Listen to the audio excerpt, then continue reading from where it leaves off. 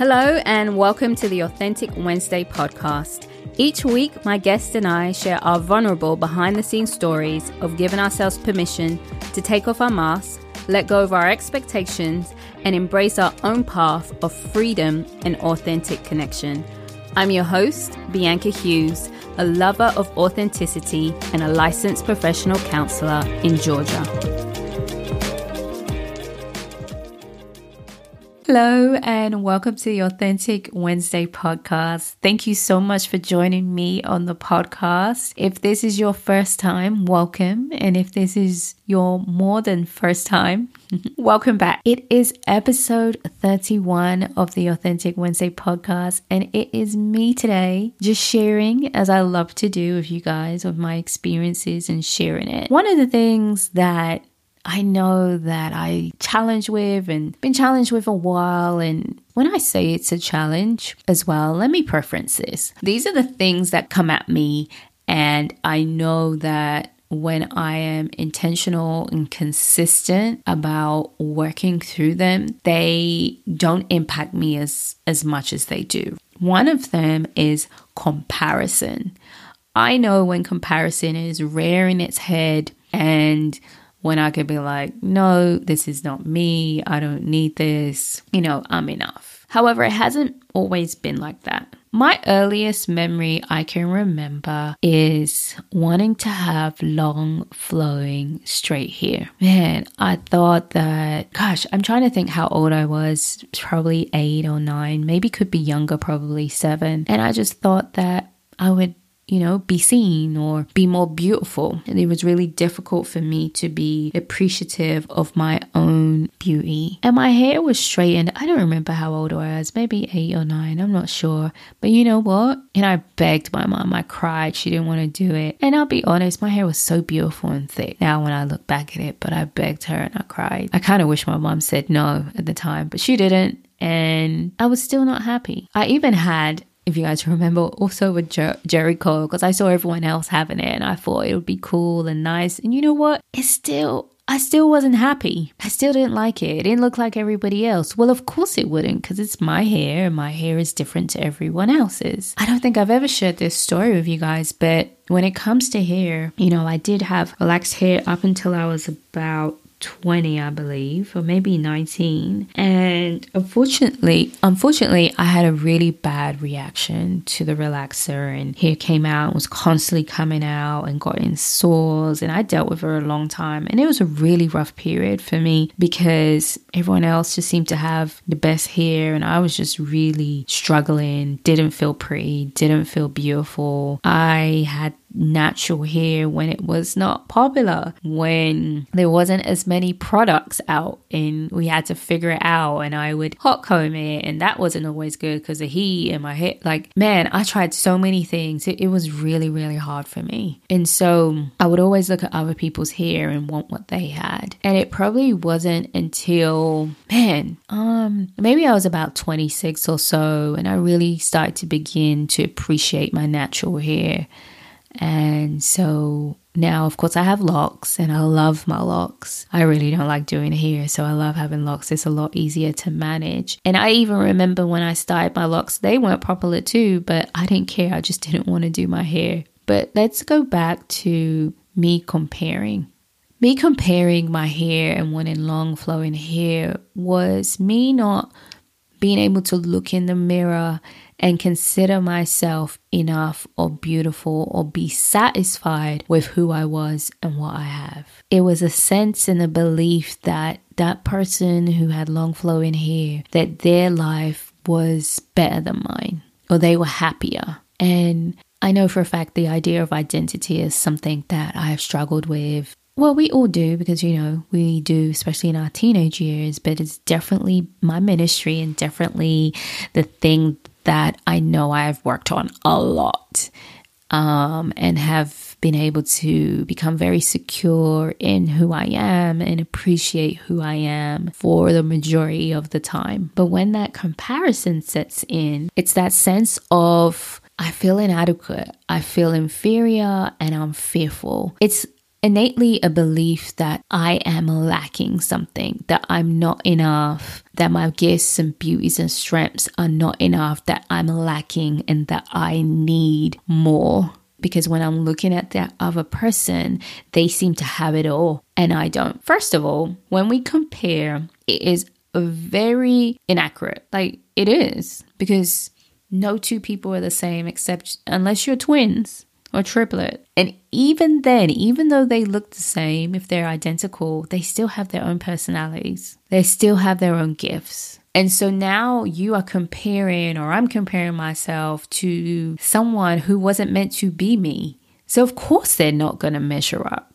Of course it's not going to be the same. Another thing is when I comparing, I have to remind myself people's journey are different. I'm only looking at what I can see from the outside. I have no idea what it's looked like. And there is that quote that says, don't compare your insides to someone else's outside. So if I'm having a bad day and I could look at a picture and I'm like, oh, they seem great. But what I'm essentially doing is comparing how I feel on the inside to how they look on the outside. And I have no idea on how they feel. Being in a state of constant comparison, a constant fear of that I'm lacking, or that if you're lacking, it interrupts the ability to connect with ourselves authentically and connect with our authentic selves, because we don't think that there's anything there. If we connect with our authentic self, we don't think that we have any gifts or any strengths.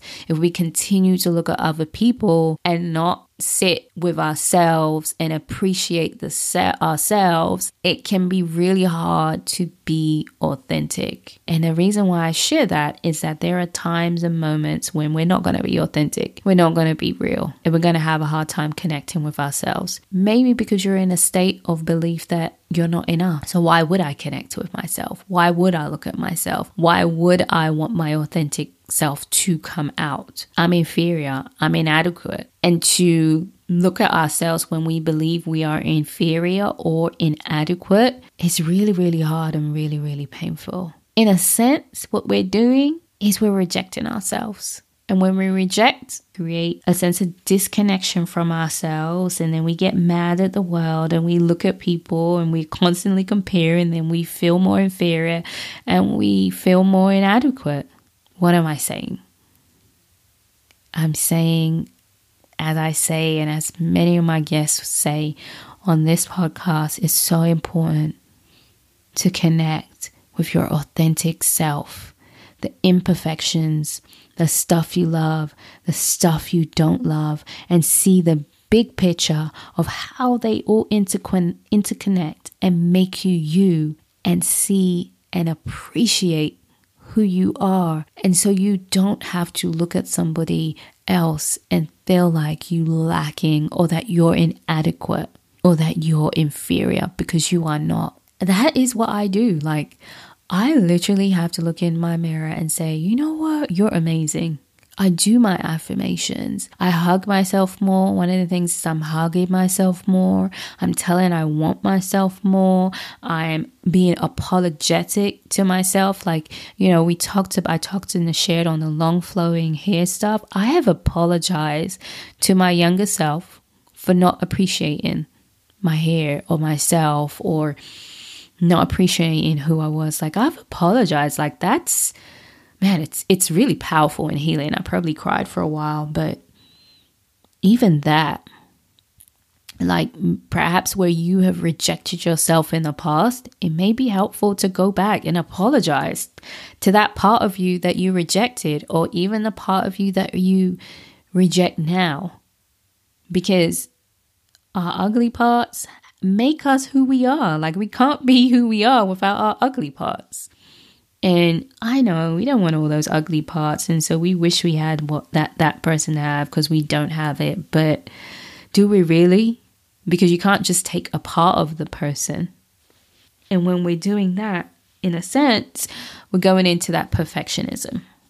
Comparison can also be like, we observe how people act, and we don't act the same way, and so we begin to believe that they're better than us. Again, that's that inferiority. But I'll be honest, it's not just about us. If you grew up and you were compared, so-and-so got these grades, why can't you? So-and-so has done this at this age, why haven't you? Why are you not married yet? Why don't you have any kids yet? Why are you in this type of job? Why can't you be like this? Why can't you be this kind? Why can't you be calm? Why can't you be less controlling? Why can't you be kinder or nicer? Why can't you be more giving, right? When people are saying that to us and they're comparing and saying like so-and-so did, like your brother did, like your sister did, like your parents did, like your family, the teachers in the class, that creates that sense of inadequacy. That creates that sense of inferiority. And when we hold on to that and we believe that about ourselves, it creates that sense of I'm not good enough. And you're constantly comparing and trying to be like other people.